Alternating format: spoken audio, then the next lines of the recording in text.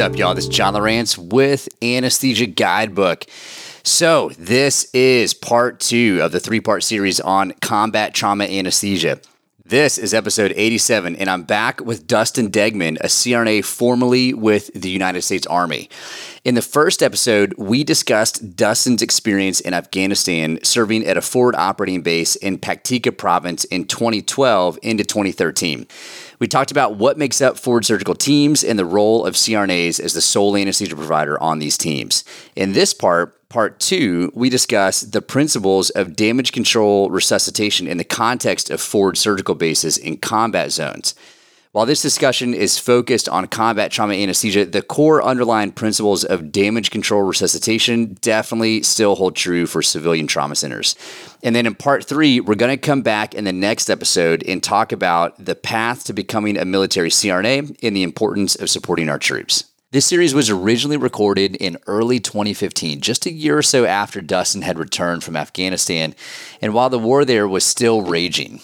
At the time, I was completing my anesthesia training at Western Carolina University and working on Launching from the Head of the Bed, the podcast that preceded Anesthesia Guidebook. Dustin was one of my professors in clinical faculty at WCU and was kind enough to volunteer his time for these interviews back then.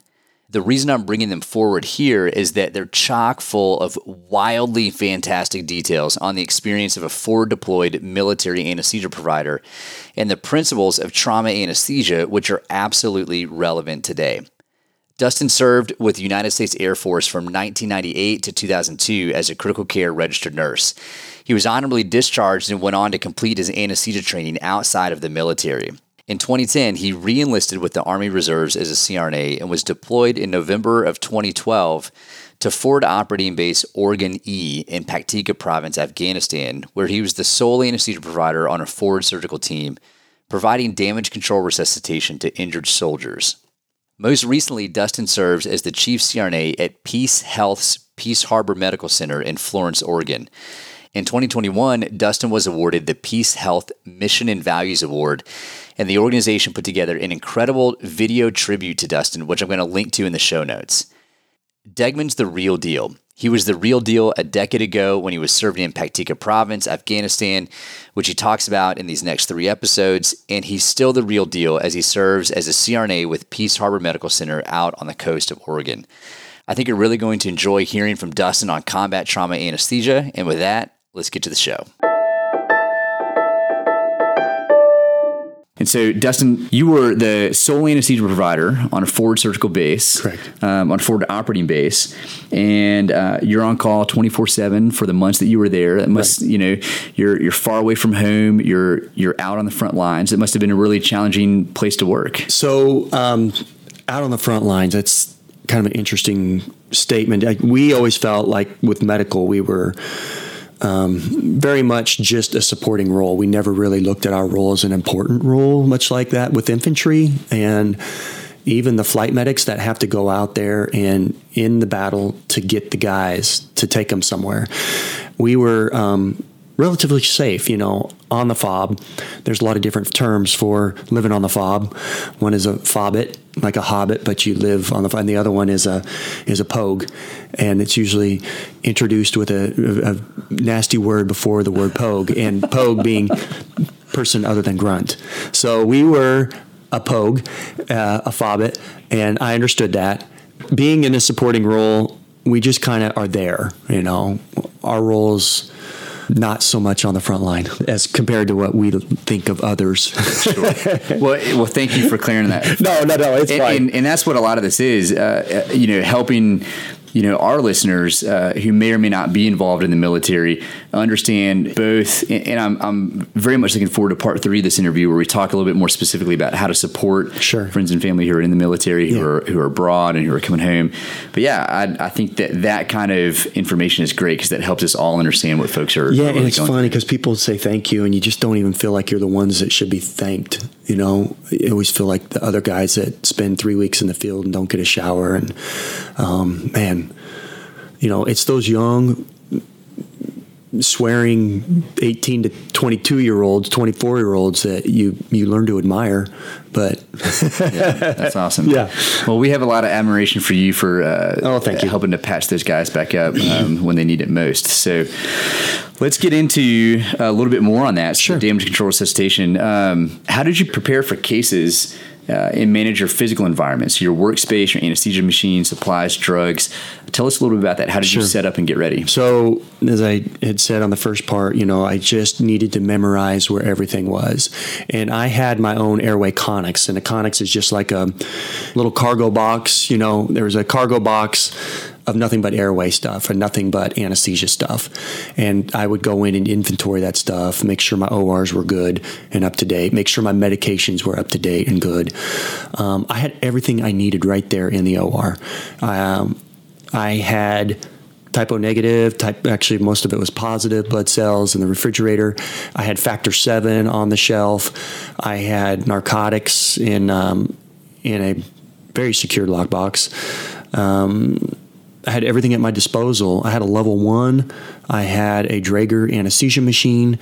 I had plasma warmer, FFP warmer. I really had a good setup. Yeah. That's awesome. Yeah. So I was ready for damage control. Right. That sounds good. Yep. Did you follow a typical ABCD initial assessment approach to your Yes. patients as an anesthesia provider? I know the Brits teach a trauma assessment that starts with circulation and control of hemorrhage. Right. ATLS goes with airway, breathing, circulation, and so forth. Right. So what was your actual assessment approach to these trauma patients? Yeah, when they got to us, hopefully the CABC, the control bleed, airway, breathing, circulation, some of that was already done. Like tourniquets were applied. Sometimes the airway was already in by the time we get them. A lot of times the needle would be placed for a needle decompression of the chest. Yes. Yeah. Yes. Decompression of the chest. So they'd already do that with the needle. And then so our medics would put a chest tube in. So some of the groundwork was done. Some of it wasn't. You would have a patient that was hurting pretty bad, and then we'd try to find out the exact mechanism of injury. That's one thing that I would have to say that you don't get a little bit all that comfortable with is in the civilian world, we tend to get a patient that's intubated that needs to be intubated. I didn't expect to get a screaming or intensely hurting patient, where I'm not used to being in the emergency room where they're right at the initial cause of injury and hurting so bad. And then our primary role in nurses is wanting to care and to take care of that pain, but you cannot give them anything yet. You need to find the mechanism of where all injuries are before we go back to the OR. And that was a little bit discomforting. Yeah, it's a different role Yes. as an anesthesia provider, because here in the States, Right. oftentimes our patients have swung through the ER. They've gotten their initial assessment. A CT scan. The ED doc has intubated them if the paramedics haven't already. So some of that initial management has been kind of screened and taken care of before they arrive to us. Outside the OR, we take them in and we do their surgery. Exactly. You're saying you're meeting these people kind of in more of an emergency room type environment and having to manage them from start. And the other thing that was different in a role that I had to do was we were responsible from the neck up assessment. So we were responsible for finding lacerations of the head, bleeds of the head, checking the tympanics, doing a Glasgow coma scale. And there was the ICU nurse was responsible for taking everything that was stated out loud and putting it on paper on actual time.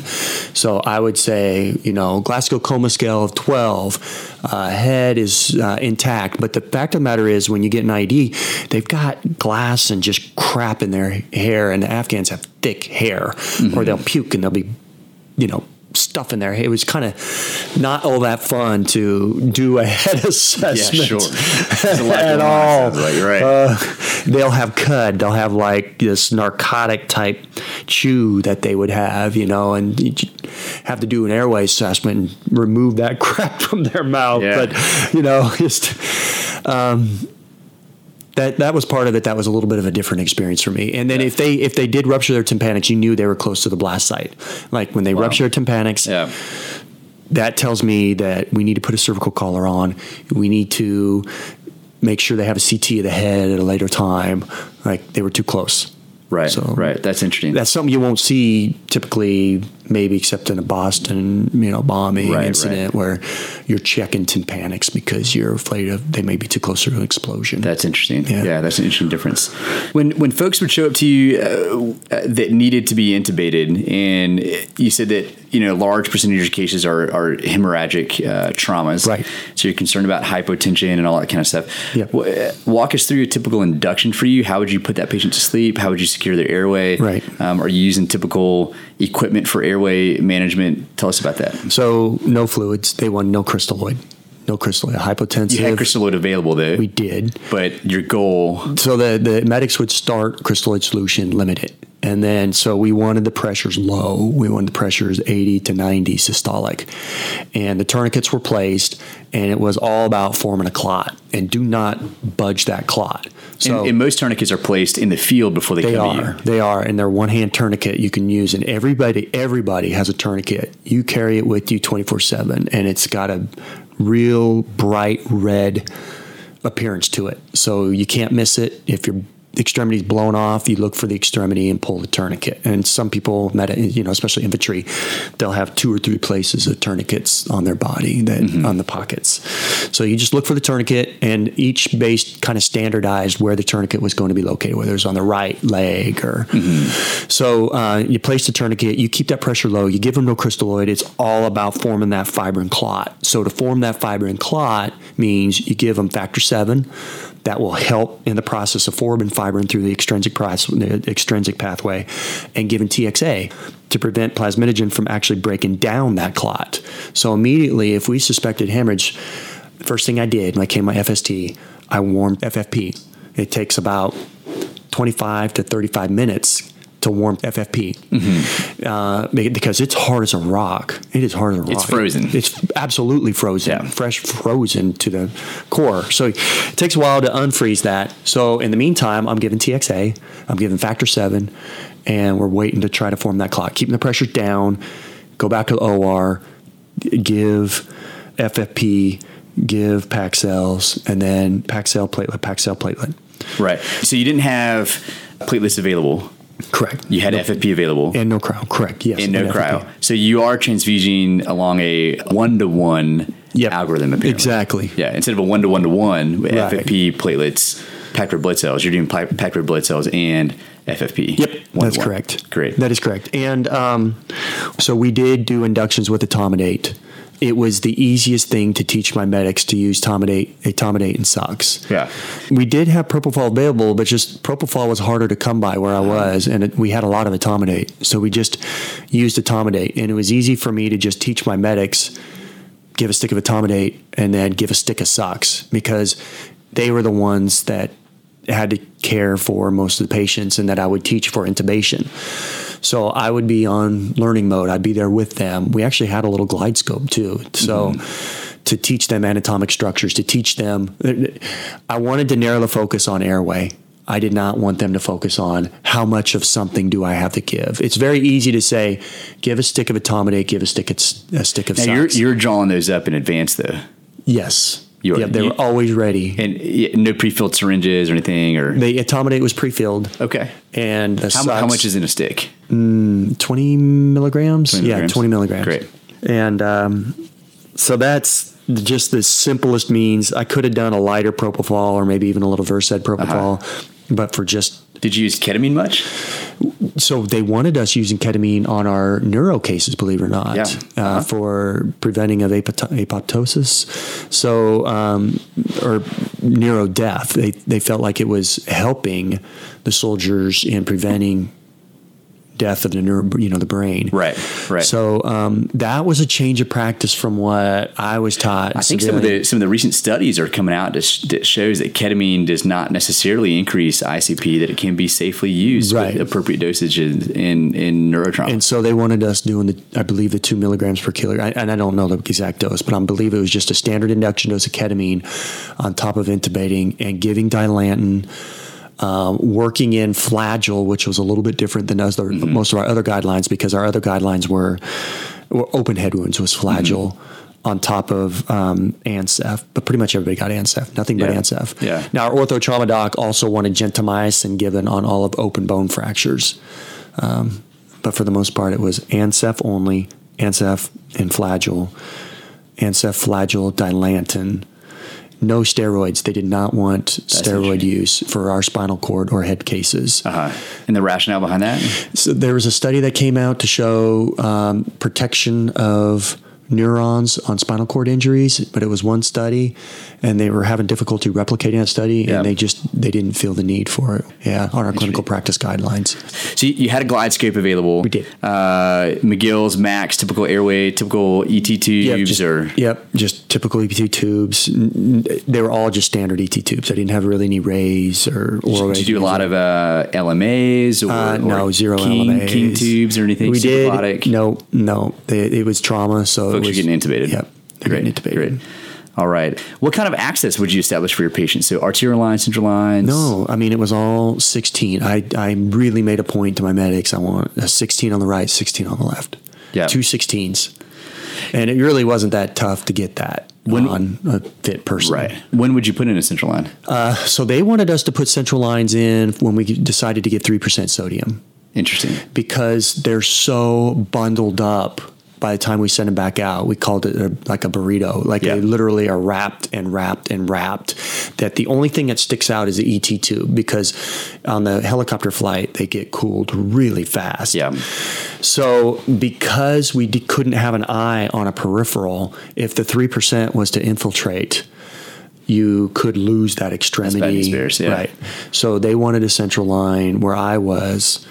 Now, that may not have been a part of the clinical practice guidelines, but that was part of our surgical guidelines with the team I was with that they wanted. Yeah. That's interesting. Did you, so occasionally you would do central lines. What about arterial lines? We try to use arterial lines. Yeah. We try to use them most definitely. Yeah. Okay. Try to get the IVs, use the non-invasive, make sure that pressure was at least elevated enough, the 85, 90, and then get your A-line in. Interesting. And we had ultrasound. We had the fast ultrasound for the abdomen. We also used that for the A-line. I got a funny A-line story. Was our general surgeon doc was looking at the ultrasound to put in the A-line, and as he was doing it, I was like, "Hey, you're in the artery." He's like, "No, I'm not." And I said, "Yes, you are." He said, "No, I'm not." He's looking at the ultrasound. I said, "Yes, you are. Look at your needle." And the blood was going all the way back up. He was fixated on the screen. He was fixated on the screen. He wasn't looking at the actual site itself to see that there was blood already filled up in this. That's funny. Yeah. There is a little bit of a learning curve when you start, using ultrasound, and it helps to have eyes on the screen and eyes on the needle. Yeah, I found that to be true. That is funny. Did you do pulmonary arterial catheters at all? Nope. No reason. Foley's? I don't remember. They were there for such a short time that not too crucial. No, it wasn't crucial at all because we weren't given big crystalloid anyway. We weren't shooting out for burn patients, which I did not have a significant burn patient. We did have thermal IEDs that blew. And at that point, you got to question whether they inhaled during the heat of the explosion. Right. Whether they could have pulmonary complications or not. But for the most part, on those burn patients, our soldiers are so Kevlared up, and our multicam uniforms are resistant. They're burn resistant. That most of the burns were on the neck or the face, the hands if they got burned. That's interesting. So that body armor really helps. It helped a lot. Yeah. That's fascinating. So very limited crystalloid, it sounds like. Yeah, so we weren't really too concerned, but they did use the burn protocol off of urine output. We really restricted our fluids, which made it kind of different than the Parkland formula. So what goals did you volume resuscitate patients to with colloids? Were there parameters that you used? Were there lab values? It was strictly, so we didn't want our INR. Well, okay. So we wanted our systolic 80 to 90 if it was a non-head trauma. Head trauma, obviously, we want our cerebral perfusion pressure. We want our MAPS elevated 85, to 90. But for those that we knew that didn't have any head trauma, then we would keep their pressures nice and low. Yeah. Allow that clot to form, and then take a look at your labs. Take a look at your ABG. What's the base excess? Because that's showing anaerobic metabolism. What's your lactate? What's your what's your coagulation function? You know, you want that INR less than 1.5. You want that base excess to be, you know, greater than -4. But at that point, we know what the problem is. It's hemorrhage. So we just continue to give FFP and Paxils. Right. And you're following those parameters of the ABG, the blood pressure to say we've given enough. Exactly. We've got hemostasis, we've got control of bleeding. Right. And really, really the best blood is whole blood. And we didn't institute that protocol where I was at the short time I was there, but I know friends that did institute. You're talking about the walking donor. Protocol. Right. Tell us a little bit about that. So if you have a patient that is severely exsanguinating and you know that your blood supply isn't going to keep up to the patient, there is a system that's in place, usually with one of the staff sergeants, to where we didn't have a big voice or a speaker system to say, if you're whatever blood type, please come to the FST. What you do is essentially, when you do call the walking donor, is that person's not allowed to fly for a certain number of days, and that person can't go on missions for a certain number of days. So you're limiting manpower to the commander. But when it's needed, it's needed. And I've had friends that had to institute it, in which the first time it was instituted took an hour and a half to get blood. That's a long time to get fresh whole blood. Just to clarify to the listeners, these are soldiers on the base that have already been typed and screened for blood infections, that kind of stuff. Nope. So that's the only reason why it's not FDA approved. That's interesting. In the stateside. I mean, they could have a virus. The chance of having a virus is very slim. They could have a virus or a bacterial infection that he could give to the next patient. But the fact of the matter is, they HIV test, they CMV test, they test Hep B test before you even go overseas. And the chance of you engaging in any kind of high-risk activity that would give you the virus is very, very small. So you have a patient who's extenuating. Right. You institute the protocol. These folks show up. Right. You draw blood off of them. Yep. And it immediately... You infuse it, and then gets infused. Is there any? How much blood do you take off from an individual? Do you have multiple individuals? You just go off your ABGs. Then you go off your base excess. Wow. You try to go off your hemoglobin, off your ABG, go off your pH to make sure that you're given a right amount, and basically looking at how much you're losing. If you can replace it with whole blood, that is hands down the best way to go. That's fascinating. So my friend that had it instituted, and it took an hour and a half the first time, they fine-tuned it. They're like, this is too long. We got to have that blood right away. The next time they did it was within 20 minutes. Wow. Yeah.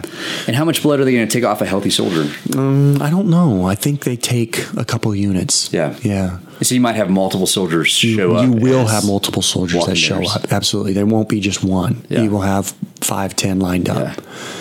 Yeah. And the blood is already warmed, which is also helpful. Is. Yep. It's warmed. Goes in immediately. We got factors involved with it. You got platelets in it. You got cryo with that. You got factor 7 in that. It's a beautiful process to have. Yeah, it is. That's great. Yeah. What roles did TXA, factor 7, those kind of drugs play? It's a huge role. I mean, you want that clot to form and stay formed, and so we just didn't even question. We just gave a lot of TXA. If we, I'm assuming. I mean, obviously, you spoke earlier that your bases are set up in a way in which your response time to injury sites are well within a golden hour. Yes. And so there's probably never that question of... It was within that golden hour once it was safe for the medevac team to get there. Oh, that's interesting. Yeah. So there may perhaps be that question, when was the injury? Has it been within 3 hours for TXA? Did you ask that question a lot? Or what happens is the soldier...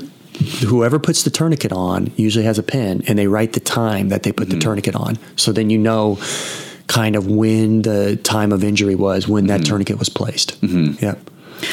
Did you have folks that came to you that fell outside of that 3-hour window for TXA that you would not give TXA to? No, we always got them within it. Now, then you got to question what their pH is. And I think if it's 7.1, it's not going to get activated. If it's 7.1, factor 7 is not going to work well either. That's interesting. Yeah, and I never had it where it fell into that realm. I mean, we had it where it fell into the realm of death, and then patients that experienced IEDs that we were able to take care of, but it never dropped that low for me. Yeah. DDAVP, Amicar, are those drugs that you used? No.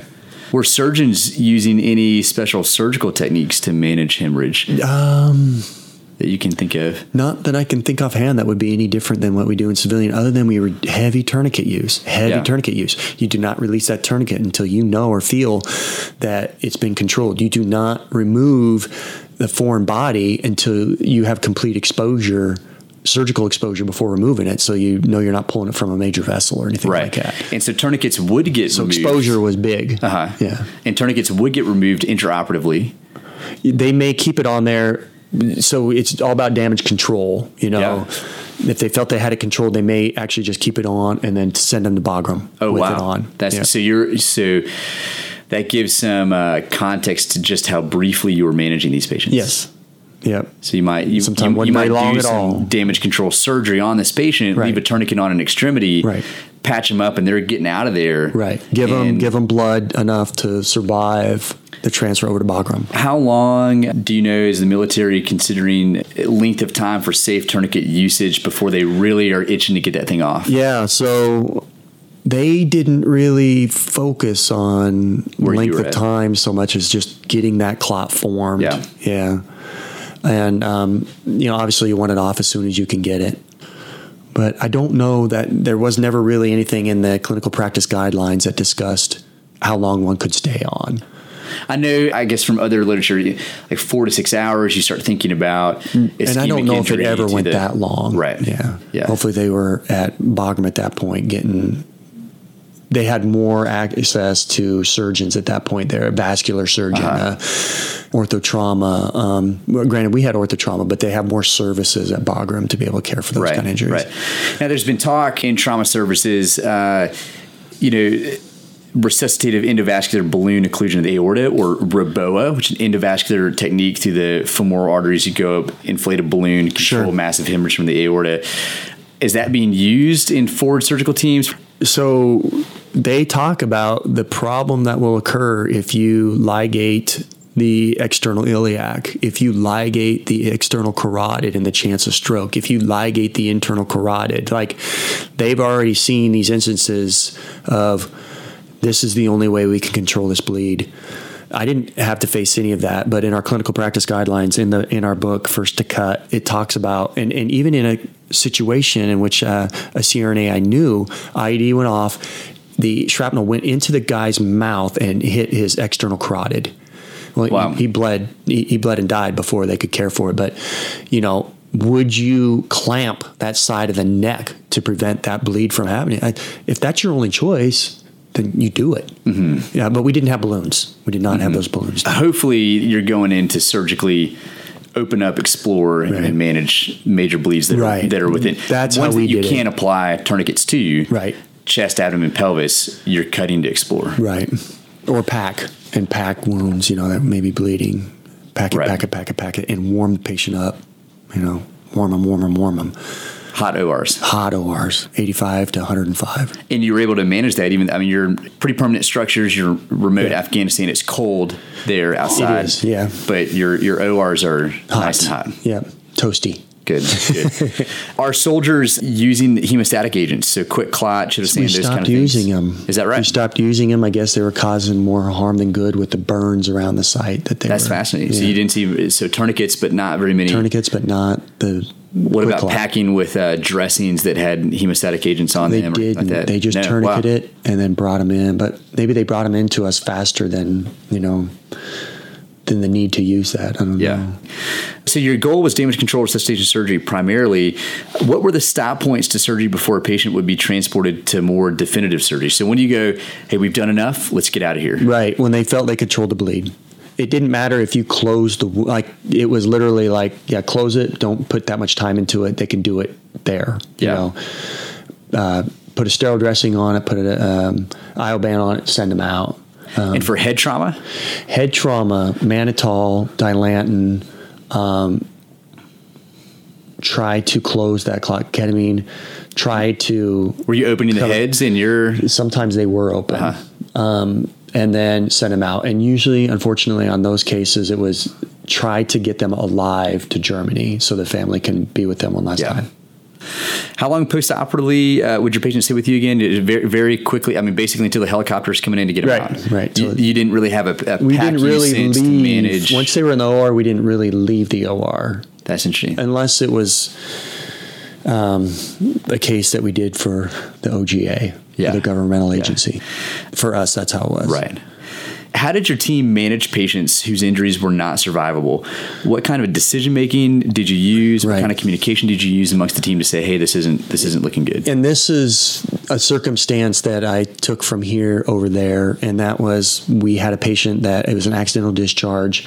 It hit his aorta. It was a one single entrance wound, exit wound, but the guy came not in a good color. The time of injury was undetermined. And we get the patient there, and then it reminded me of a ruptured AAA that we had at the hospital, in which they were doing CPR to bring the patient back because the patient had a rhythm here in Nashville. Yeah. And by the time we got on the table, once you go, it's full press. Once you go, you go. And I asked him to stop doing CPR. It was asystole.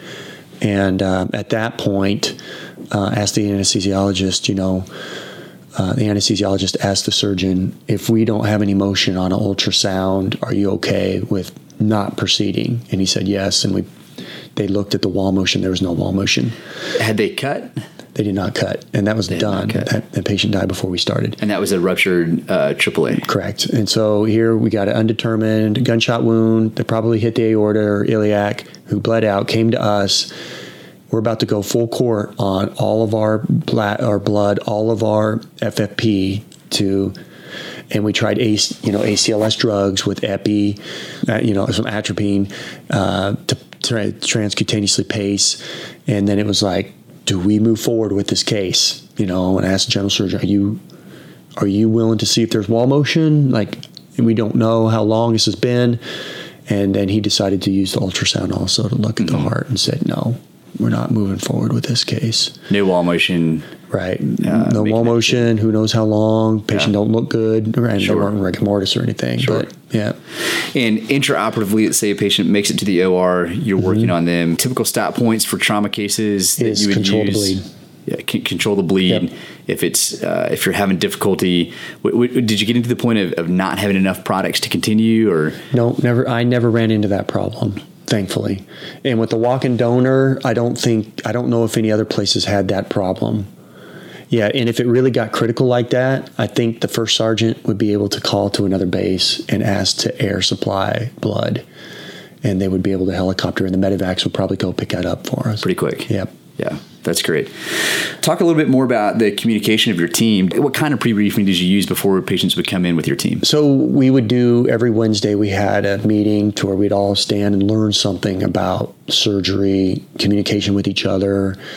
We would break out into teams. I would teach my medics airway management. Another time they may break out into teams where the medics learn to place chest tubes. But we broke out and educated one another. Different surgery equipment. And so that was our preparation. We never really went into like practice mode of it. Well, we did do work into practice. The first week we got there, we practiced a normal trauma patient, applying monitors. How long is this taking us to get this stuff set up? Mm-hmm. How can we make it more efficient? I didn't even think about that. So we did prepare with non-trauma patients in pretend situations before we got the real. And so you had weekly meetings, and then say a call comes in, you've got a patient arriving. Mm-hmm. Was there a meetup, any brief on the patient? You just run right to the ATLS station and you stand there and get ready. And I'm dropping my platelet or my plasma in the warmer and waiting. Yeah. Touch on your post briefing. Touch on this. So once the patient's left, you would be tired. I mean, cases, especially Special Force, they do night missions, and it's just cases that are 2, 3, 4 in the morning. And then after the case is done, you immediately turn your OR over, get everything prepared again as if another patient's coming, and you're just exhausted. And you would still stand there and say, what are 3 things we did good? What are 3 things we did bad? And that's happening, immediately after the case. Yep. It's not the next day. This isn't to wait. This is immediately after because you need to learn right away. You felt like people learned a lot from this. So our first sergeant would normally start it because he would be back observing the whole time, never be involved in the patient care, and could say, this is what I saw, and start it off. Yeah. Top Top's first. That's another top dog. So like first sergeant's usually called Top. So Top would always start it off. Nice. And you felt like you learned a lot from those post briefs. We learned a lot as a team. Yeah. And things that we could change to make it better. And for example, that with my other friend is an hour and a half for a walk-in donor to get that first warm blood. Man, you got to work on that. That's an easy one to pick out. For us, it was with my medic. It was like, try once with the 16. You don't get it, do an 18. You know.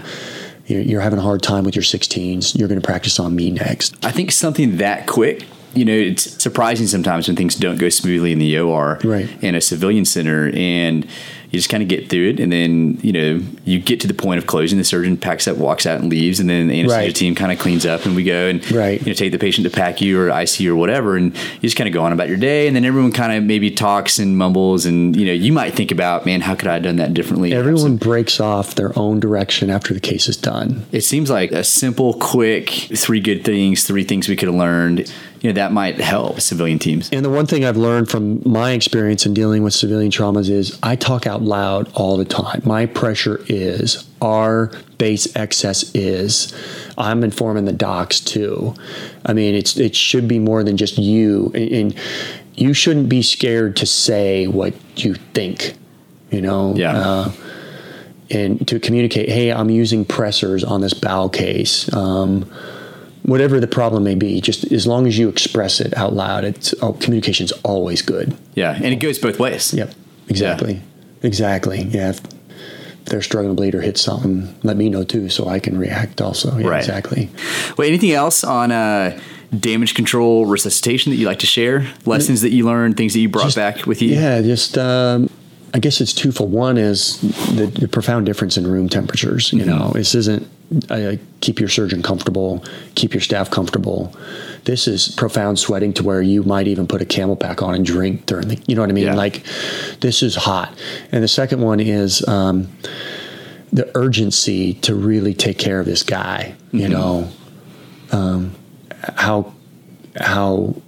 a little bit emotional it is too, even afterwards. When you go to their hero event, their sort of funeral event for the base, and just the picture of the soldier in the Army Times when you get it to see who he is and where he's from. It's just, there's so much more. And then when you're eating your meals, and then it flashes every day who died in Afghanistan for that month. There's a reminder there all the time when you're there of just how important your job is. Beyond anything I've ever seen. Wow. We don't have our television networks showing who passed away in Asheville. You see it every day. Every day you go eat, those faces pop up on the television screens to say remembrance of, with taps played. Wow. It's pretty profound. Yeah. That definitely creates a profound context in which you work. Yeah, and live absolutely. And the importance of what you do, another thing. Yeah. The importance of what they do. They just lost their lives doing it. Right. Well, I think that's a phenomenal segue to wrap up this talk on damage control resuscitation. And then in a moment, we're going to come back with Dustin Degman and have part 3 of this interview, which will focus on how do folks get involved as military CRNAs? How do they train into that? How can they get involved once they're CRNA? And then how we can support our friends and family who serve in the military. Yeah, I agree. All right, great. Part 3 coming up. What up, y'all? To close each of these 3 episodes out, I'd like to encourage you to make a donation to the Pat Tillman Foundation in honor of Army Ranger Pat Tillman, who was killed in Afghanistan in 2004. The Pat Tillman Foundation awards academic scholarships to military service members, veterans, and their spouses. Dustin Degman identified this as one of the several service organizations that he believes in and encourages you to give to either the Tillman Foundation or an organization you connect with. If we each give $10 to $20, our collective impacts will make a huge difference. Thanks so much, and I'll see you next time.